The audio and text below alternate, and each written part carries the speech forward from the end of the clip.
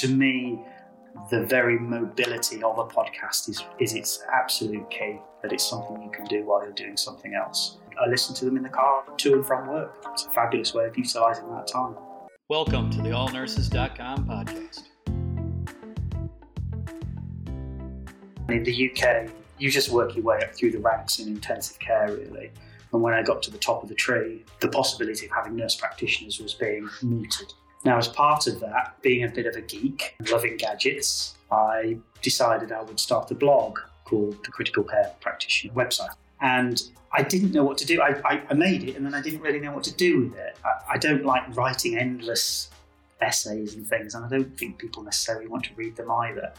Funnily enough, I came across a lady called Teresa Chin, who runs a Twitter site called @WeNurses, and I wanted to talk to her about what inspired her to get this Twitter group going. And then I thought to myself, well, instead of just me talking to her and then it's a conversation that's gone forever, why don't I record it and make a podcast out of it? So that was my first podcast. And I just find it a fabulous way to A, educate myself, B, play with my toys, and C, to network with people around the world. If it wasn't for my podcast, if it wasn't for Twitter, I wouldn't be here today. I've since expanded out into, I'm starting to make YouTube videos now as well, teaching videos. I'm very much a visual learner because invariably if you want to learn something, somebody has made a video about it. And then a lot of them are very high quality as well.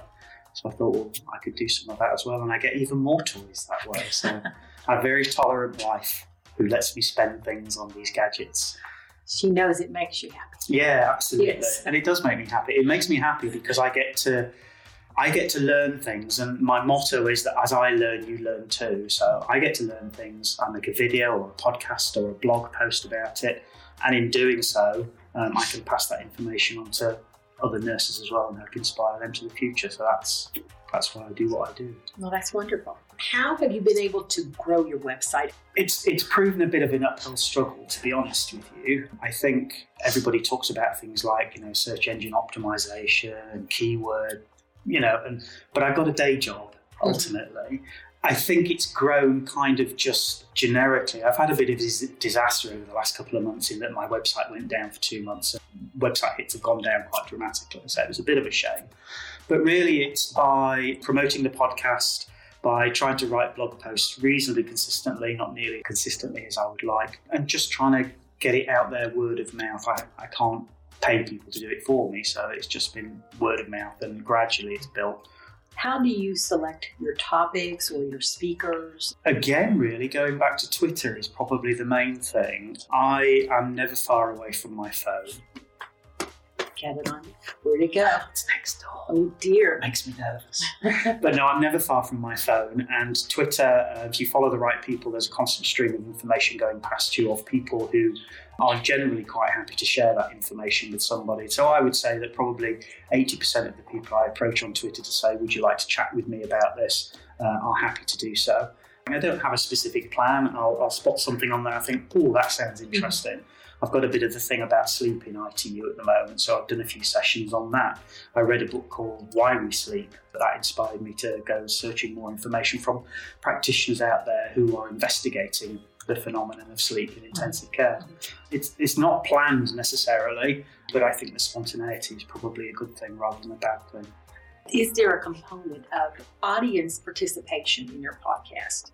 No, and I wish there was, because you do often feel like you're talking to yourself. I know my numbers. Each episode eventually gets about 2,000 downloads.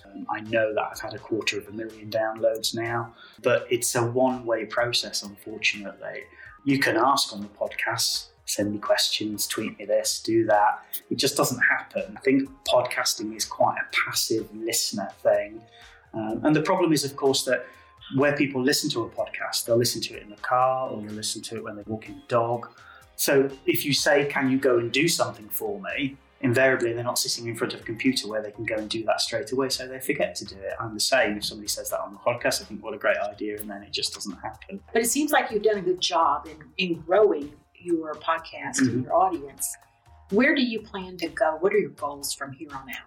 I would like to believe that this is something that when I retire, whenever that might be, I could continue after I retire, and it's something I can do from home as part of that retirement. So one of the things I'm trying to do at the minute is I'm trying to build up a portfolio of videos which will teach junior nurses how to look after the intensive care patient. And hopefully one day that's something that I can sell, and that will provide me the means to continue what I do, because despite the fact that people say free online open medical education, it's not free to the person that's providing it necessarily. So there are costs that are incurred. So that's what I just like to continue to build. The videos I'm making, the podcasts I'm making, and continue to network with people. Until it brings joy to you. Very passionate Yes. about it. I think it causes me a lot of stress in many ways as well, especially when your website goes down and you can't resurrect it.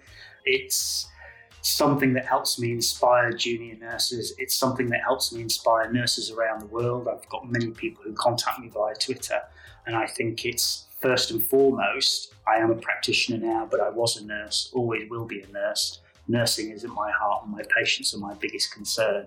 And if I can do anything to help the experience for them to become better, then in my small part, that's a great thing to have done.